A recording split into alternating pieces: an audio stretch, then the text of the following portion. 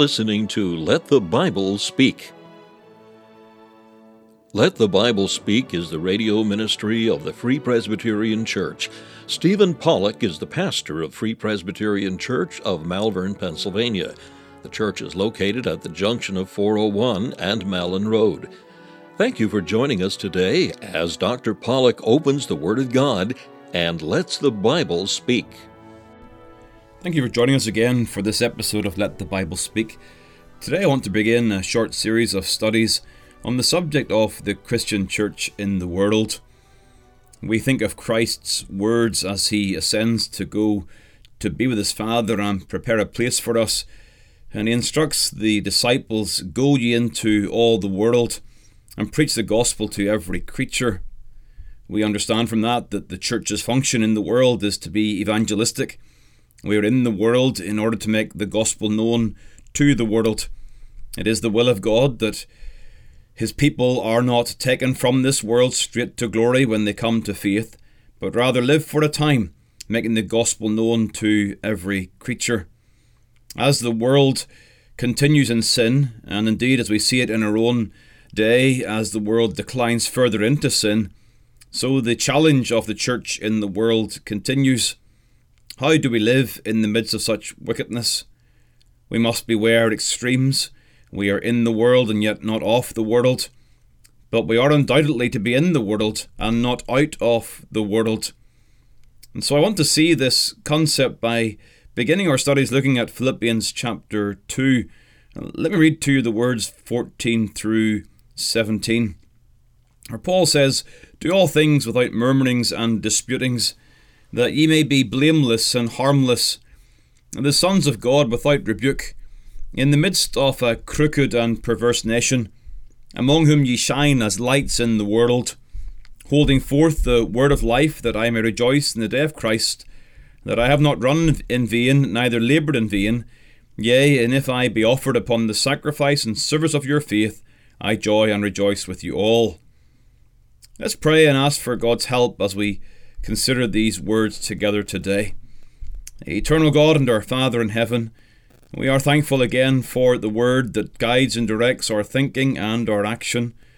We pray that the word will be a blessing to all that hear today.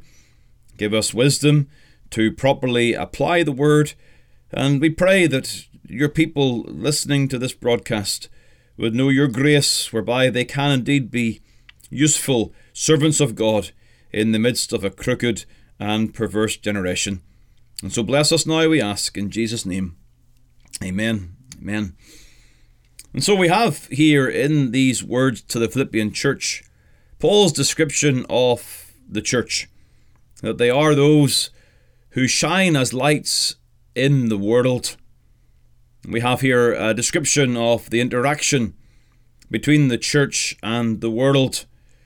The world is described as being crooked and perverse, and yet the church functions as lights in the midst of such wickedness. And so we have here a very clear text regarding the church's existence in the midst of the world. The text says, "Among whom ye shine as lights in the world." The church lives in the midst of wickedness. The church lives in the midst of a sinful generation. And so let's begin our consideration of this text by thinking first of all about the world, thinking about the surrounding conditions in which the church exists. The text describes the world with two adjectives. It is referred to as being crooked and perverse. The word nation that's used in the text in the midst of a crooked and perverse nation speaks of a generation. Paul is describing the world in which the church lived at that time. He's describing the world in which the Philippian church was functioning and existing. And yet the words he uses have relevance to the world in every age, not just in the age of the New Testament, but even in our own present generation. He uses the word crooked, and the word there is the word that we get our word scoliosis from, and that term that describes the curvature of the spine. We get a sense of the meaning of this word as it is used in Luke chapter 3 and the verse 4 and 5. where it says there, "As it is written in the book of the words of Isaiah the prophet, saying, the voice of one crying in the wilderness, prepare ye the way of the Lord, make his paths straight. Every valley shall be filled, and every mountain and hill shall be brought low, and the crooked shall be made straight." There's the word crooked used in the New Testament's presentation of the words of Isaiah, of course referring to the ministry of John the Baptist. And John the Baptist came into the world in order to preach the message of repentance. And so we see that to be crooked is to be opposite of being straight, and to be crooked is to speak of living a life that is completely opposite to the Word of God. The crooked being made straight is a metaphor of conversion, that those who repent, they repent of their crookedness and they come into the right way of God.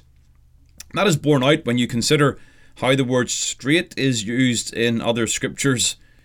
Regarding Simon, who again showed himself to be against the will of God in Acts chapter 8, it is said of him, "Thou hast neither part nor lot in this matter, for thy heart is not right in the sight of God." And that word right is the word straight that's used in Luke chapter 3. And so to be right is to be straight in the ways of God, opposite of being crooked. Regarding Elymas in Acts chapter 13, Elymas the sorcerer, he's described in this way, "Thou child of the devil, thou enemy of all righteousness, wilt thou not cease to pervert the right ways of the Lord?" Here the ways of the Lord are described as being right or straight. We have others, false teachers in 2 Peter chapter 2, who have forsaken the right way and are gone astray. So you see, consistently the word right or straight is used for the ways of God, and thus the word crooked speaks of those who are against the ways of God. Connected to the word crooked is then the word perverse. This word speaks of distortion of some form. I do wonder that if crooked speaks of our actions, does perverse speak about our thinking? The word perverse is used even regarding Christ by his accusers. In Luke chapter 23, they began to accuse him, saying, "We found this fellow perverting the nation," saying that he himself is Christ the King. This idea of Christ being accused of perverting the nation because he was changing the thinking of the people of his time. I've referred already to Elymas the sorcerer, who was seeking to pervert the right ways of the Lord. Well, 2 verses previously, it says that he is seeking to turn away the deputy from the faith. He's seeking to change the mind of one who is coming to faith in Christ Jesus. Within the church in Ephesus, there were those who would arise, according to Paul in Acts chapter 20, who would seek to draw away disciples after them, speaking perverse things, false teaching, distortion in thinking, distortion in doctrine. And so you have these two words together, crooked and perverse. Perverse speaking of distortion of thought, distortion regarding doctrinal standards and ethics, leading to then a crookedness in practice. We live in a crooked and perverse generation. We live in the midst of a society that calls righteousness evil and evil good. There's all manner of confusion regarding the sexual ethic. There's all manner of confusion regarding the right to life and the desire to promote abortion, whereby murder is referred to as health care. That's calling evil good. You have the confusion regarding the sexual ethic, and again, God's good way is referred to as being evil, and evil actions are referred to as being good. You see, when the mind turns away from God, the actions will follow, and everything is distorted. We live in a day when the Bible has been neglected, and God's standard of righteousness has been thrown into the trash. And so we live in a day that, having turned away from God and from his ways, there is therefore the resulted crookedness in action. We live in such days. And when practice and thinking goes away from the Word of God, then there is crookedness and perverseness and worldliness. We must be clear that when we speak of worldliness, we are speaking of that which is against the Word of God. No Christian should ever tolerate thinking or practice like the world. But yet we must acknowledge that we are told and we are called to live in the midst of such thinking and practice. Undoubtedly, the Christian's desire is to withdraw, to move away from all that is so against the Word of God. But yet we're told to live and to shine as lights in the world. So having thought about the world and the surrounding conditions, let's think about our witness as a shining community. Let me again remind you of the text that we're considering. Do all things without murmurings and disputings, that ye may be blameless and harmless, the sons of God without rebuke, in the midst of a crooked and perverse nation, among whom ye shine as lights in the world. When you consider the state of the generation in which the Philippians were living, you may well feel that the best thing for them was to be far removed from the world. But God's will for His church in such an environment is not isolation, but illumination. There are two phrases that are used in this text that reveal how close the church's existence is to the world around. We live in the midst of a crooked and perverse nation, among whom we shine as lights in the world. It is the prayer of Christ, the high priest, in John chapter 17, that we will be kept from the evil one whilst we're living in the world. He does not pray that we're taken out of the world, but rather that when we are in the world we are kept. And that undoubtedly is the need. We do acknowledge there is a tremendous danger for the child of God. We know that Paul warned the believers in Rome that they were not to be conformed to this world, but they were to be transformed. We do acknowledge the need for God's grace. We acknowledge the need for the guidance of the Word of God if we're to be kept away from the thinking and then the practice of the world. Tragically, we live in a time when we see the world in the church more than the church in the world, and we must guard against the corruption of the church by all worldly influences.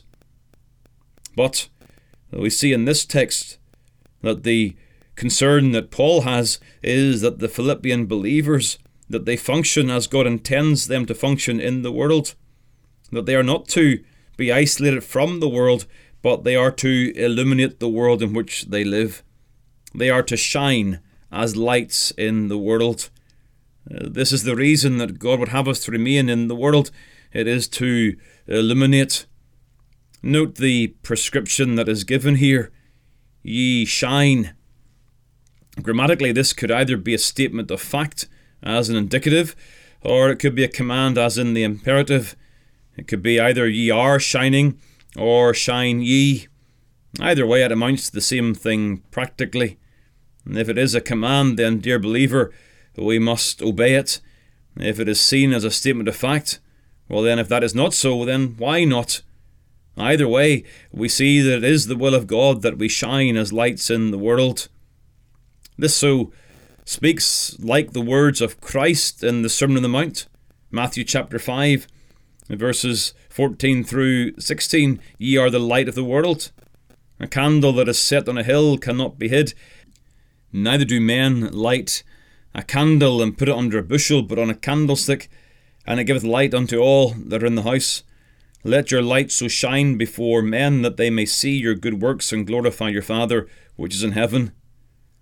I rejoice in the way that the Lord puts this. He tells the believer, you are the light of the world. Therefore let your light so shine. When we're saved by God's grace, there is a tremendous change in our hearts. We are no longer darkness, we are now light.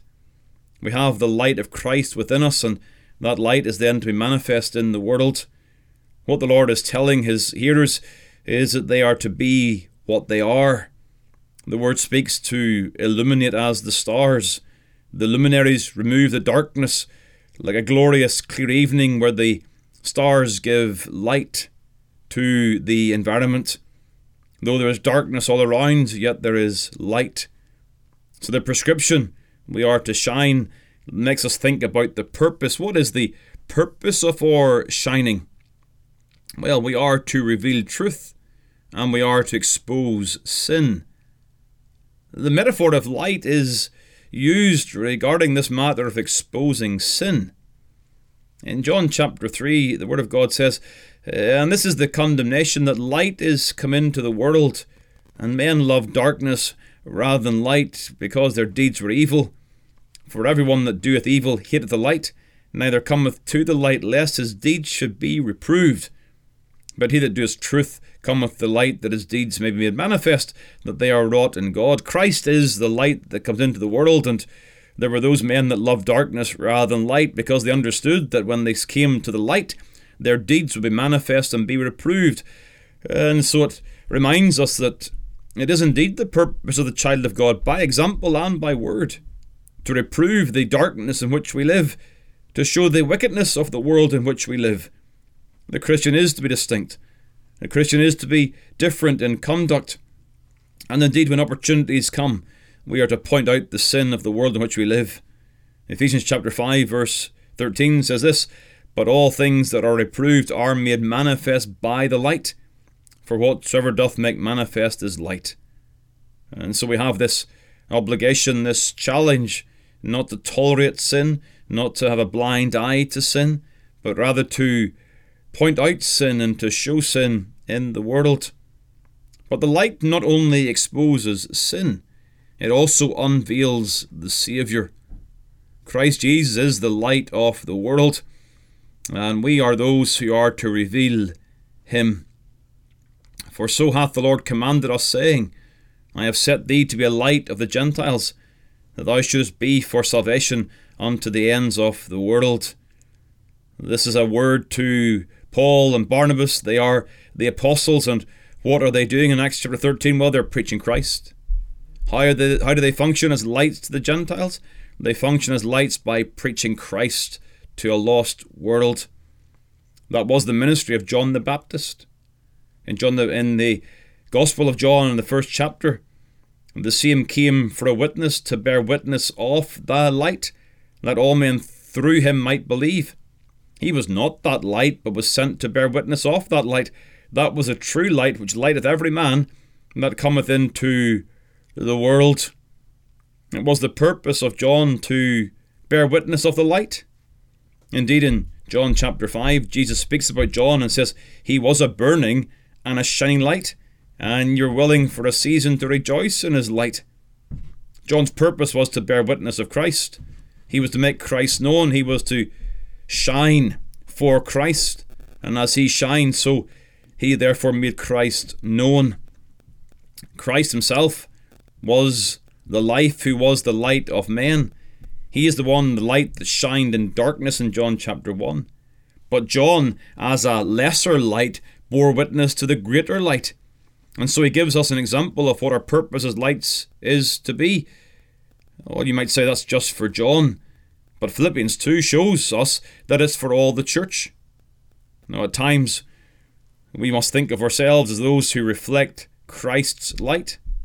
Undoubtedly, he is the Son, the S-U-N of righteousness, the great light, and we are lesser lights. But John himself burned and shone. Similarly, the words in Philippians chapter 2 speaks of us as shining as stars, stars that burn. And so Christ, by his Spirit, burns in us, and we shine as he burns in us. John chapter 12 verse 36, "While ye have light, believe in the light, that ye may be the children of light." And so this is the gospel. We are saved by grace. Christ lives in us. Christ is formed in us. And as we become more like Christ, so Christ shines through us, and Christ is seen in our lives and by our lips. We speak his word. We make him known. We manifest Christ in a lost world. And by our living, by walking as Christ walked, so we show Christ in this world. I wonder that in all of our interaction with the world, are we having this effect? Do I, in word and action, reveal the sinfulness of the surrounding world? Or am I happy to live in the world without exposing the world? Do I, in word and action, reveal the Saviour of the world to the surrounding world? Do I take opportunity to speak of my Saviour? Do I live in a way that people could see Christ in me? And sadly, there are popular models of evangelism, and there is the increasing of worldliness in the church. And the result has been that professing Christians are not light in dark places, but they are darkness in dark places. We need to pray that God would work in our hearts, and that we would have Christ formed in us, so that Christ could then shine through us for the well-being of the darkness around us. The days in which we live, they must understand, and the people must understand, that there is darkness all around us. It is a crooked and perverse nation. The ways of God are not loved, and the ways of God, they're not treasured and cherished. And so, may God help us to be lights in this dark day. And so we've thought about the world and the surrounding conditions, and we've thought also about our witness as a shining community. And then finally, let's just consider briefly our walk, because there is a specified conduct given here for the children of God. The text tells us that ye may be blameless and harmless, the sons of God without rebuke, holding forth the word of life.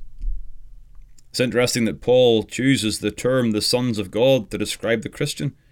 He could have taken other terms to describe those who believe in the Lord, but those who believe in Christ, they're adopted into the family of God, and we are the sons of God. Hence, our conduct is to reflect a family likeness. We're to show the Lord in how we live. And so there are words used to describe the conduct: blameless, harmless, without rebuke. In summary, it speaks of our conduct as being persistent, consistent, lives of moral integrity before God and man. We will not be lights in the world by living like the world. We will not shine for Christ in the world by compromising to the world's standards. We are to live a blameless life. The word speaks of deserving no censure, as being free from fault or defect. We understand that there is no such thing as sinless perfection in this world, yet this word does speak of one who lives extensively for the glory of God. There is no obvious cause for censure or correction. It's someone who living an upright life. We see this in the Old Testament term perfect. Regarding Abraham, Abraham was 90 years old and 9. The Lord appeared to Abraham and said to him, I am the Almighty God, walk before me and be thou perfect. Regarding Job, it says the man was perfect and upright, one that feared God and eschewed evil. Sometimes we tend to use the fact that we cannot be sinlessly perfect to excuse our sin, to excuse our lack of integrity. But yet we do see in the Word of God that by God's grace we can live lives of uprightness and integrity in the things of God. Indeed, that is our responsibility. That we live in a way that is blameless, and as Paul says in Philippians 2 here, that is without rebuke. A life that has no blame in the eyes of the world, and a life that will not bring censure from the church. It will not bring rebuke, if you like, by the church elders. Blameless, harmless. The word harmless speaks of being unmixed. It's used regarding wines or metals. It speaks of that which is pure, without a mixture of evil. It speaks of that which is free from guile, innocent and simple. It's used in Matthew chapter 10. Behold, I send you forth as sheep in the midst of wolves. Be ye therefore wise as serpents and harmless as doves. This sense of innocence and purity. Regarding sin, Paul uses the term for the church in Rome, where he says, I would have you wise unto that which is good, and simple or harmless or pure concerning evil. To be harmless is to be pure, it is to be sincere and genuine, thus doing no harm to others. Oh, how our pure conduct is beneficial in the world. It is not to the harm and the detriment of others, but it is for their good. We are to live in this world blameless lives, upright lives, harmless lives, and we do so without faltering. It says there that we are to hold forth the word of life. To hold it forth is to hold it fast. It speaks of being faithful to the gospel. We cannot hold forth the word of life unless we hold it fast. You see, when we live In this world marked by crookedness and perversion, the temptation will always be to compromise our ways, to compromise our actions, or to compromise our ethical standards. But the Word of God holds firm. We are not to compromise. We're not to give in to the pressure of this age. We're not to change our thinking or our conduct just to suit the days in which we live. Rather, in the midst of such wicked days, we are to hold fast to what the Word of God says. We're to hold fast to a description of holiness and integrity. We're to hold fast to this in our churches, in our families, and in society. In total, we are the greatest good in the world when we are least like the world. That we live lives of moral purity, deep holiness, and firm integrity. That our lives are consistent with our lips. This is the will of God for us in the world. This is the will of Christ for His church. We cannot do this in our own strength. We need the grace of God. But by the grace of God, we can do this in such a way that we will be of manifest good in the world in which we live. Though we live in darkness and in the midst of a crooked and perverse generation, we can, by God's grace, shine as lights in the world. We can make Christ known, and we can, by His grace, see many souls coming to know and love our Saviour. I do trust that if you're a child of God, you're inspired today to live for Christ, and may this word be a blessing to your soul. Amen. Thank you for taking the time to listen to this episode of Let the Bible Speak from Malvern Free Presbyterian Church. If you'd like more information about the gospel or the church, please call 610-993-3170 or email malvernfpc@yahoo.com. We extend an invitation to all to join us as we worship the Lord each week. You will be made very welcome. The church is situated at 80 Malin Road, Malvern, Pennsylvania, at the junction of 401 and Malin Road. We meet for worship on the Lord's Day at 11 a.m. and 6 p.m. A Bible study and prayer meeting is also held on Wednesday evening at 7 p.m. We preach Christ crucified.